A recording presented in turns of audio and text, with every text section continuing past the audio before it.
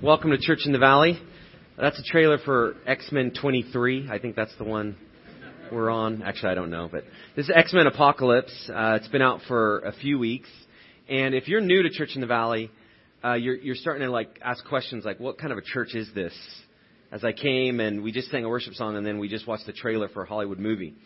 And like Jeremy mentioned, we're starting a new series that we gave some background on last week, but today we're starting for the next 6 weeks to look at the summer releases that are happening in the movie theaters and pulling out what do movies say about relationships, specific like how we should treat each other, and then how do we kind of filter what a movie says with what the truth of the Scriptures say and what God wants to tell us about how relationships work. And so this is like a series where we're not just looking at topics that the movies bring up, but we're also just talking about how do you filter information. And just even in that trailer, there's messages that you are being sent about what this movie is about. And like any trailer, it's to draw you in, to want to go see it. And if you're like me, if you miss the trailer, or you miss the previews at the beginning of the movie, there's part of me is where I need a refund. Like if I miss the previews, it's almost like I missed some of the movie. Anyone else like that?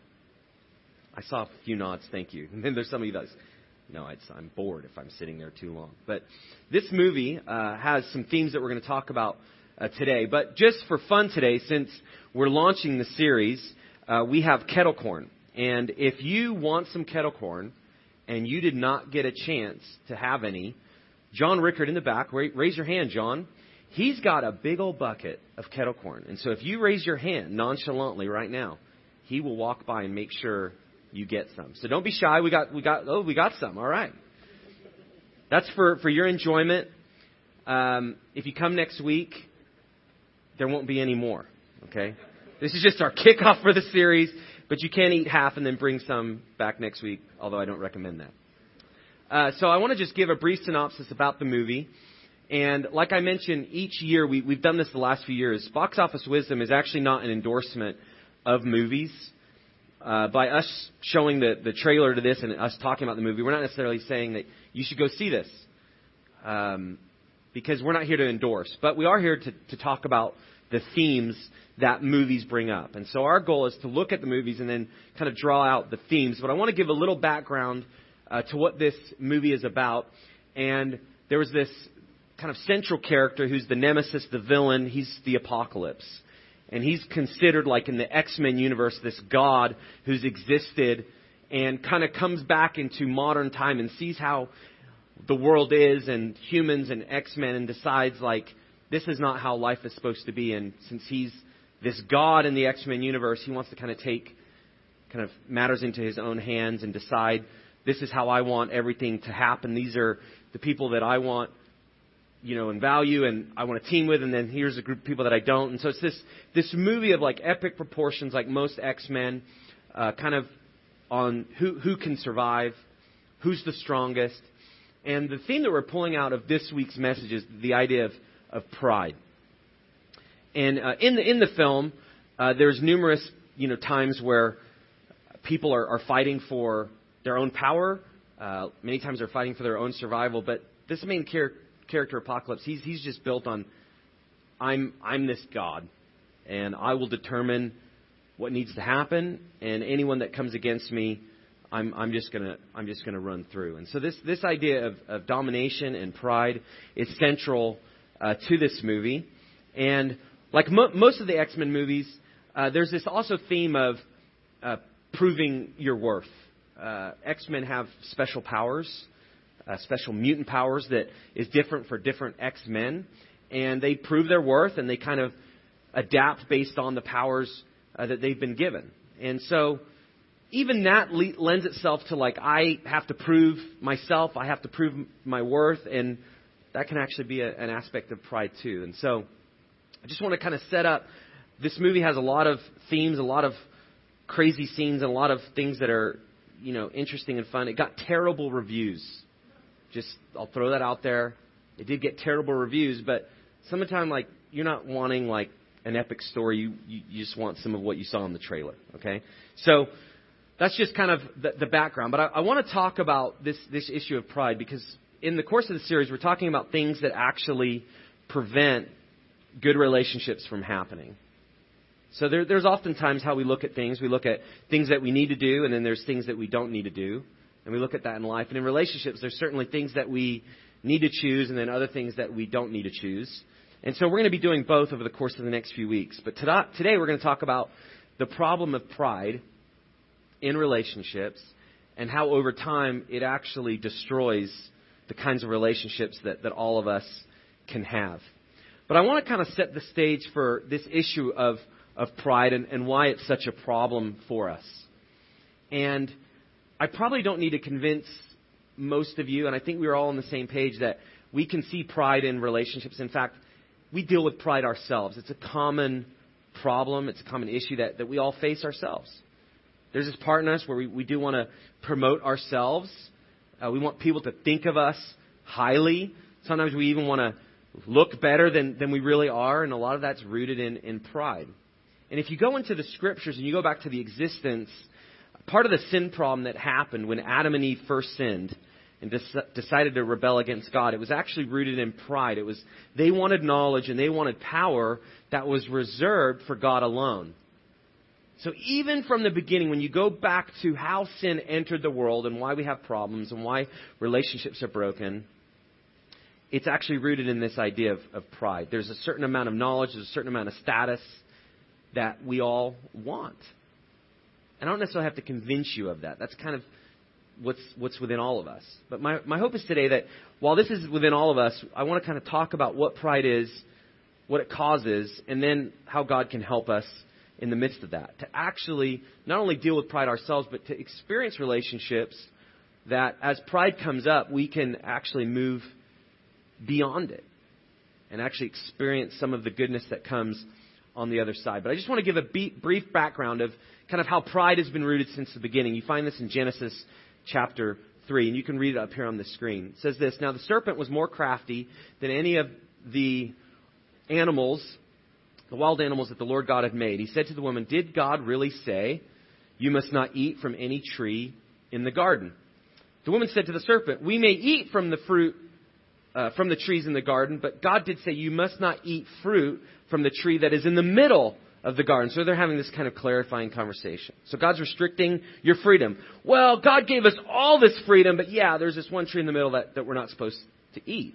And you must not touch it or you will die, she tells the serpent. And this is what the serpent responds. "You will surely not die," the serpent said to the woman. "For God knows that when you eat of it, your eyes will be opened, and you will be like God, knowing good and evil." What the serpent is doing here, in the beginning of time as man and women are created, is he's appealing to pride. He's appealing to being able to see and have status that's reserved only for God. And you find that actually the same themes in this movie, this idea of this apocalypse, this godlike character who wants to take just power and responsibility on himself to determine how the world should function. It's actually not far from the appeal that was made to us as the original sin happened. This idea of God wants to restrict you. God wants to kind of set you back. God wants to limit your capacity, your freedom, your opportunity. Look what can happen if you yourself are like God. And so that was actually the appeal. It was an appeal of pride. And so you can see that it's traced back right to the beginning, that this is something that perks our interest. It causes us to get off track. It's something that when things appeal to our pride, we usually respond. So we have to fight against this. And then it goes on further as the Old Testament is written. You see further problems that happened as a result of pride. And you find this further in Genesis 11. And it says this: "Then they said, 'Come, let us build ourselves a city with a tower that reaches to the heavens so that we may make a name for ourselves and not be scattered over the face of the whole earth.'" This is a situation in which the people wanted to build this tower, the Tower of Babel. And the idea of by building the tower is that we're going to gain our status. And by gaining our status, then we're going to have, again, opportunity. We're going to have this ability to be like God. And what you see happening in both of these instances, the appeal was made to pride and to self-promotion, and God actually thwarted those plans. The people were scattered, sent to the ends of the earth, and languages were created, and there's been this division from people since this time. So often what happens is man wants to lean on self-promotion, wants to lean on this appeal to pride, and what happens time and time again is that God, for a little bit, allows pride to work itself out. But in the end, it leads to destruction. It leads to pain. It leads to suffering. It actually doesn't help our relationships at all. And so I want to talk a little bit about what that looks like here and now. So if this is kind of the beginning of time as man and woman struggle with pride, and we see this in circumstances throughout the Scriptures, we see that in circumstances in our own life, why is that? And I want to just talk about how this kind of gets into our relationships. So relationships are a constant struggle because we all battle pride in our hearts. There's a few words that are important in that. You may want to underline this. There's a word in that, and it said all. We all. One of the things that pride does is it actually appeals to all of us. It does. And just like it appeals to all of us, it also wreaks havoc to all of us. No one is exempt from the fruit of pride. It may look like it's going to be good fruit, but it is rotten fruit, and none are exempt. If we choose the prideful way, we actually reap rotten fruit. And so I want to kind of talk about how that looks. There's some scriptures that kind of put us all on the same playing field of why pride is an issue. Now, if you're here today, and I were to ask you if you've ever had to work at relationships, I think all of us would raise our hands. If I were to ask you, how many of you have been frustrated at someone else? You'd raise your hand, right? How many of you have ever gotten into a conflict with someone else? You'd raise your hand. How many of you have raised your voice? You didn't necessarily argue, but you raised your voice at someone else. We've all done that. We get in circumstances and situations, whether it's at work, whether it's at home, people that we actually care about, people that we love, but there's conflict, and relationships take work. And many times we go into a relationship thinking one thing is going to happen, but it ends up just not turning out that way. And it leads to a lot of frustration. A lot of this is because what is happening with pride in relationships. And Ecclesiastes kind of puts this all on this playing field, all on the level playing field. It says this: the hearts of men, moreover, are full of evil, and there is madness in their hearts while they live, and afterward they join the dead. This is like one of those scriptures. When you read Ecclesiastes is this frank book of how life works. And it comes across somewhat cynical. But what it does is it has these phrases that the writer Solomon is looking at life and drawing conclusions. And he draws these conclusions without necessarily always explaining it. And so you read verses like this, which is just frank to the point, and then it ends with, and then we die. And so you're left with where's the hope in that? But actually what Solomon's intent was is not for us to be left with this idea of just cynicism or no hope, but the conclusions that he's making can actually be insightful for us. And he's just saying that all of us have hearts that are full of evil. Where we wake up and we wouldn't necessarily think I'm feeling this today. I'm feeling like I want to come against somebody. But what happens is when there's a choice and it's between our interests or someone else's interest, that's always going to be a struggle for us. There's a part where we want to look out for ourselves. That's what he's describing. We're just a mixed bag. We don't always have pure motives. We're not always looking out for others. And then he goes on further and he's talking about that they have madness in their hearts. And that madness is actually this description of what pride is. It comes from the word halela, which is where we get hallelujah. But this madness in this verse is specific to self-praise. So all of us have this issue going on with our hearts to promote ourselves. And then it goes on further, and it's actually this madness that we want to promote ourselves. We have this self-promotion that's very real to us. We're given the opportunity. We kind of are thinking, how can I make myself look better? And I like the word. It's this idea of madness. And it's kind of this thing of the way pride works a lot of times is as you give into it and you choose the path of pride, it never becomes enough. It's like this madness, like it's craziness. Because you can never promote yourself enough where you feel okay. It just doesn't work. So there's madness. And then Psalm 75 goes on and describes this pride, how it looks as well. It says, to the arrogant, I say, boast no more. And to the wicked, now listen to this description, do not lift up your horns. Do not lift your horns against heaven. Do not speak with outstretched neck. Now, if you're reading this, you're like, dude, were there X-Men in the biblical times? No, there weren't. But it's a word picture of what the pride looks like in life. And it's comparing it to like the animal kingdom. Like picture a deer that has these beautiful antlers, right? And that deer's worth and value is based on the size of its antlers. And so a deer is just walking around like, look at the antlers. Check out the status. Look how powerful and strong I am. That's the idea. Or it's like a bull with horns, like, don't come against me. Look at these horns. I actually thought about going to Amazon and like buying a Viking, because like that's the only thing I can find like the related humans, like a Viking helmet.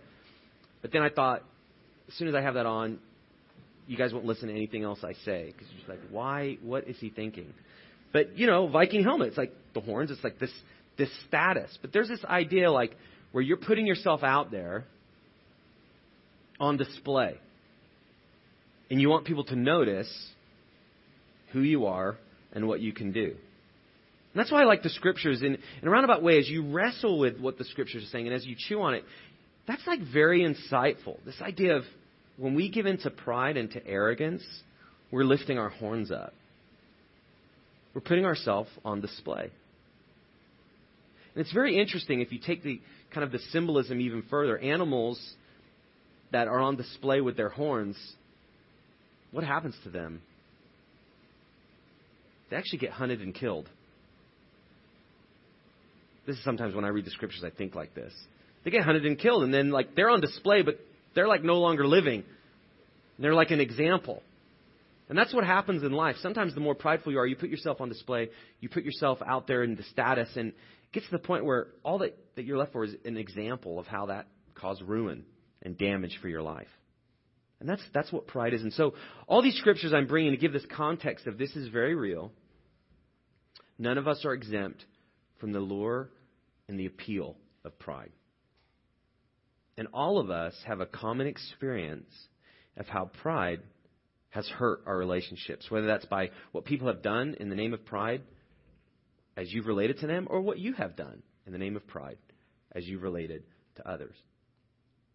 There's a line from the movie that kind of speaks to this, and the two main characters are Apocalypse and Charles Xavier, Professor X. And Apocalypse, he's the godlike character. He says this, those who are the strongest, the world is ours.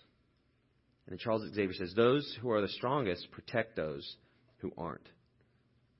So the movie actually captures a reality of life. There's a part in like sometimes the stronger you are or the stronger you think you are, it goes into like how can I leverage that against people. So the more successful I have, the more success I gain, I want people to know that.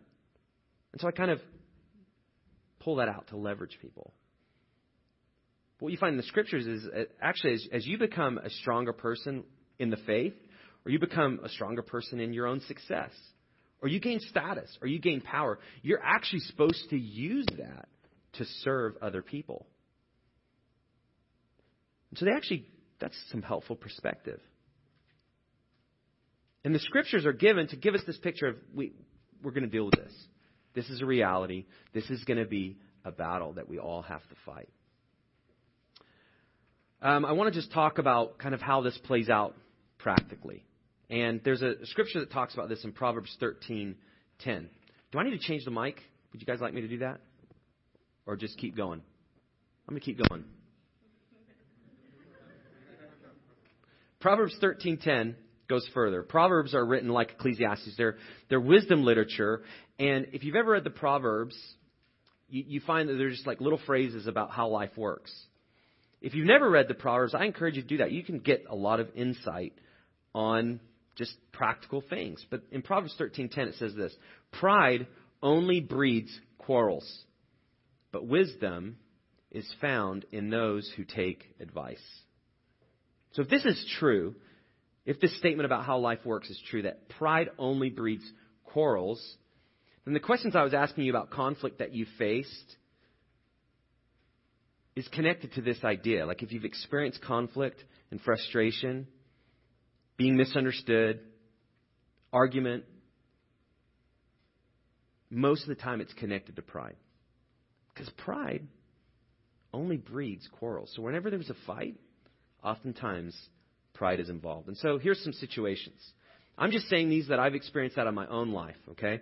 If you've ever thought someone is weak or should get over something, a lot of times that's rooted in pride.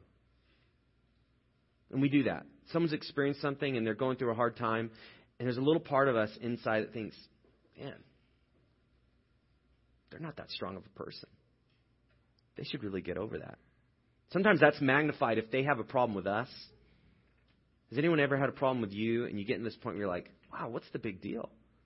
And they need to get over that. What's their problem? A lot of times that's rooted in pride. If you've ever withheld forgiving someone's wronged you, and you can't let it go, we don't think of that, but that's actually rooted in pride. Because when we don't forgive somebody, what we have is we have leverage. We have pain and we have hurt. And what that does, you want me to switch?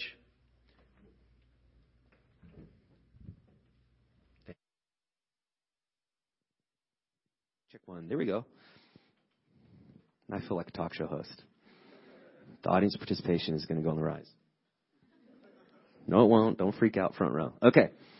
But if you've ever withhold forgiveness, this idea of we want to use the pain and the hurt, which is, we don't tend to think like this, but the pain and hurt actually becomes a root of pride. Because what it is you've done something against me, and I'm going to actually use that to gain an advantage on you. And so I'm going to bring things up that you've done to me just to show you that I haven't forgotten. And I'm going to bring things up that you've done to me just to show that just when you think you're ahead of me, I'm going to trump with the pain you've caused. So this idea of forgiveness is actually really connected so much to pride. Because oftentimes we don't want to let go of things because we want that leverage point on somebody else. Now, with forgiveness, there's a process. There's a decisional choice that you make to forgive somebody. And that decision is important. And then there's also the process of emotionally. So just because you forgive somebody doesn't mean that the pain is gone. And if you feel pain and hurt, it doesn't mean that you're prideful. But at the point that you don't want to forgive and you decide not to, you're actually allowing a root of pride to kind of take root in your heart. You got to really watch out for that.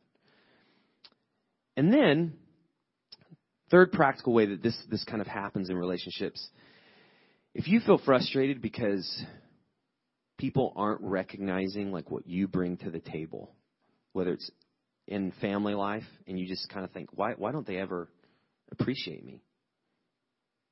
Oftentimes that's rooted in pride. If you get to the point at work and you've helped solve problems and you've helped make progress for the company and it feels like you're not getting recognized, and there's a party that's like, it's never good enough. A lot of times that's pride. Because without realizing it, if pride is so common, it's not as direct as domination like you see in the X-Men movies. Like, okay, if your name is Apocalypse, you might have a pride problem, right? Like if that guy walks into our work, you have categories. But in life, it's so much more subtle. And think about what the serpent was doing with Eve and with Adam in the garden. It wasn't like, hey, choose pride. Your life will go well. No, it was, if you eat of this fruit, you're actually going to see things that God doesn't want you to see. But if you choose it, there will be no limitations. You'll have knowledge, and that knowledge will be good because you'll be able to recognize good and evil. So it's appealing to this thing of, okay, yeah, I want to be able to see things clearly. And that's how pride works. It happens very subtly. And oftentimes it comes as we respond to things that people do to us. And as we respond to the things that people face, we all have decisions to make. How do we view that person in their situation? How do I view what they've done to me? And the way we respond to this is what happens, like how much pride takes root in our hearts. So I just wanted to kind of explain that and then just give you some broad categories of how pride destroys, okay? There's a lot more than this, as we know in our experience, as I've already described. But these are the three main categories that pride actually takes root. The first one is when we refuse to ask forgiveness when we've done wrong. The last part of this phrase, done wrong, to actually admit that you've done wrong, takes a great deal of humility. Because, right, pride is like, I may have done wrong, I may not have done wrong. Let's not talk about what's wrong or what's... There's like, you don't want to get pinned down to like you've done something wrong. So there's something so powerful, and it seems small, but there's a battle within us just to admit that we have done wrong. You ever gotten in a conflict with somebody, and all you want them to do is admit how they've done wrong? Right? Just if they would just admit what they've done wrong. And if we don't think we're going to get that, then it's if they would just admit that I've done right. You ever experienced that? I know I have. It goes so much better if you just admitted what you did. But oftentimes it begins with, okay, what have I done in a situation, in a conflict, in a frustration, in a problem? What have I done, and ask for forgiveness for that? Doesn't mean that you make it up just to make it up, but if you did wrong, the way you battle pride and that leverage is you admit it. And you ask for forgiveness. The second part of that is to grant forgiveness when someone has wronged you. This is also a key way, like I've talked about, to kind of pulling up those roots of pride which get into our hearts. And oftentimes, the way you kind of fast forward to humility is you forgive even before somebody asks. If you really want to shortcut the root of pride and kind of pull that up quickly, when someone has wronged you, you forgive them. Now, in Scripture, there's principles like if you can't get over it, there's a conversation that needs to happen. Like if somebody has wronged you and you cannot let it go, there needs to be a conversation where you deal with the wrong. But if you can forgive somebody for what they said, or an attitude, or a slight, then do it. And what you're doing is you're actually choosing humility. You're actually deciding that they did against me, before God, I'm going to let it go. And they may never know that they did that. If you can do that, do that. But if you can't, you still have to deal with the wrong that was done. And oftentimes, again, we just think of pride as trying to promote ourselves. And that certainly happens. But a lot of times it happens emotionally in the issues of what happens when conflict erupts. And then the other way that this happens, and we see this at the workplace, in our relationships, in home life, everywhere we're kind of cooperating with people, is pride really takes root and destroys when we refuse to team with others. And so there's the asking for forgiveness. That takes humility. Granting forgiveness. That takes humility. But actually wanting to team with others takes a tremendous amount of humility as well. Because pride is usually rooted in the idea of like, my way is the best way. And I will team with you as you admit that my way is the best way. Now, do we say that? No, not usually. Again, it's not that direct. But we have an idea about how something should go. And someone else has an idea about how something goes. Let's say it's a project at work. Humility is, you recognize that there's actually more than one way to do something. Unless you're in a position where you have to do it this way for a specific reason, financially or goal-oriented or the timeline, then there's different ways to do things. And so, aspect of humility is like, we can team together, and it doesn't always have to be my way.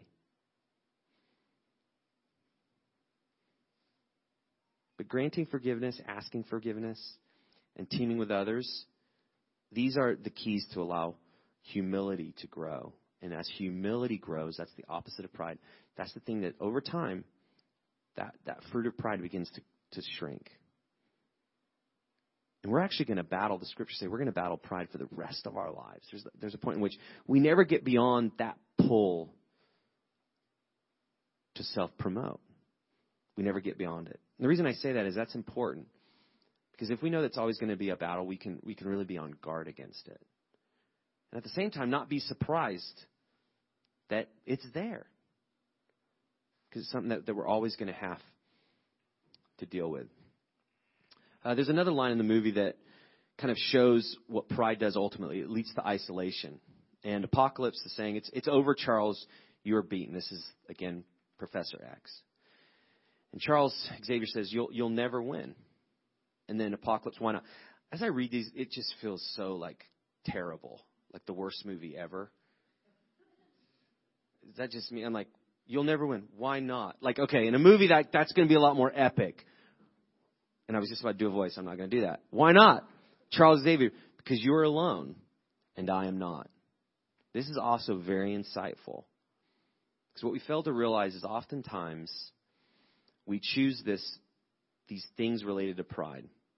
Little things here and there to kind of want recognition, not let go of some hurt, kind of want to do things my way. But what we failed to realize is each one of those is just kind of a little bit of a fire that's set in a blaze. And over time, what happens is that these fires, these wildfires in our relationships, there's no clear path anymore. It's been destroyed by our choices. And this isolation is very real. But again, in the moment, we're not thinking, if I make these choices, I'm actually putting walls between me and people. And over time, if I have these walls, and if I keep making these choices, then I'm actually going to be isolated from people.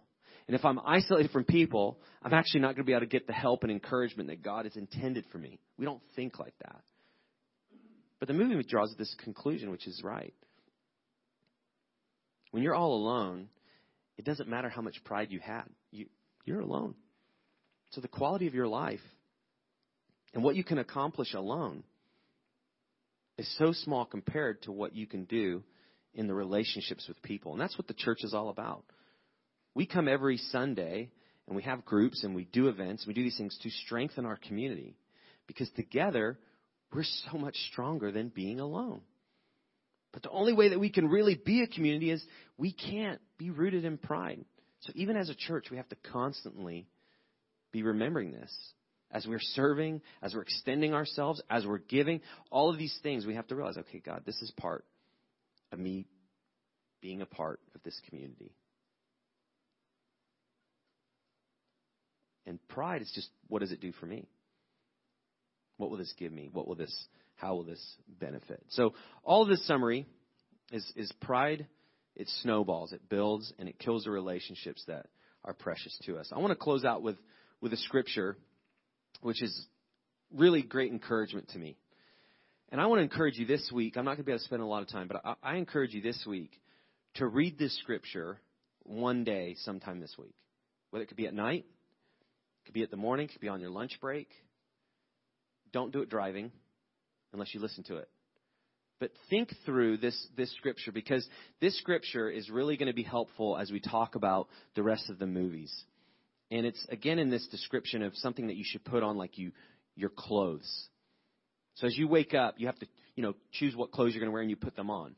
And This scripture is written to Christians saying, Christians, if you want to know how to please God and how to live, then you get dressed with these. You put these on every day. You choose this. The reason we have to choose that is every day we're choosing what kind of clothes. Like, are we going to put pride? We're going to put that shirt of pride on and self-promotion. We're going to put our horns on so people can see. Or these characteristics. And these characteristics, these are what a relationship with God brings. We can't have this without Him and His help. And this is what it says in Colossians 3. Therefore, as God's chosen people, this is written again to Christians, holy and dearly loved, clothe yourselves with compassion, kindness, humility, gentleness, and patience. Bear with each other and forgive whatever grievances you may have against one another. Forgive as the Lord forgave you. So as you read that this week, and I encourage you to do that, think through what are the opposites of compassion? What's the opposite of kindness? What's the opposite of humility? We've been talking about that today. It's pride. And just ask yourself, what kind of person would I be if I did the opposite of these? And then this idea of bearing with each other, it actually, in the literal language it's written, it's this idea of you put up with other people. Even that is something that's so difficult. Have you ever just gotten annoyed with other, people? Anyone? Right? It's easy to get annoyed with people. Like, my wife and I, we've been married 14 years, and, I know this face that she gives me, and, I kind of like it because it's the face of, I'm driving her nuts. And, sometimes that's fun. Let's be honest, right? I kind of like that face because I'm, kind of annoying her. And there's, I'm the youngest and little brother, and it's it's in me, and I'm messed up, but it's there. But there's these points where, she just looks at me, and then she just kind of smiles. She's bearing with me. I'm not the easiest to live with. My daughter's 9 now, and she gets to the point where she's like, oh, wow, Dad. And I'm doing something. She's actually bearing with me. Wow, as I think about it, that's kind of sad. But, she is getting to that point. Oh, wow, Dad. She's kind of saying, Dad, you're kind of weird. Oh, wow, Dad. Dang, let's have a little moment right now. But that's so important in relationships. You get to the point where you bear with each other. You cut each other slack. It actually is this idea of you're patient with people. That's what humility is. You don't just put your demands on how somebody's going to treat you. You're actually patient with them. You bear with them. And then it's connected to the forgiveness. And then you forgive them. When they blow it, you learn to deal with that. Doesn't mean that you make light of what they've done or that's not a big deal. It could be huge. Terrible decisions are made all the time. But the idea of bearing with, being patient with people, and then forgiving, I'm not going to allow this pain and this hurt to diminish the relationships that God wants me to have.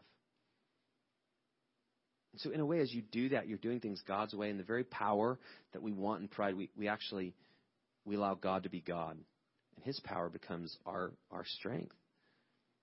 And so I want to encourage you, take the time to read this week and just wrestle with this a little bit. Because it's so helpful. I want to wrap up the service by encouraging you to take some next steps. And the band's going to come up, and we're going to sing another song to God, which is just a song of commitment, recognizing who we are, but more importantly, recognizing who He is. And that's really what helps us in this battle of pride. But I encourage you to take one of the next steps that's on the back of your connection card. So if you haven't finished filling that out, go ahead and do that. And 3 steps: ask God to show me any subtle ways pride is damaging my relationships. Just ask God to show you that. Or clear up a relationship I've damaged. Or if someone has done something to you, decide to forgive them.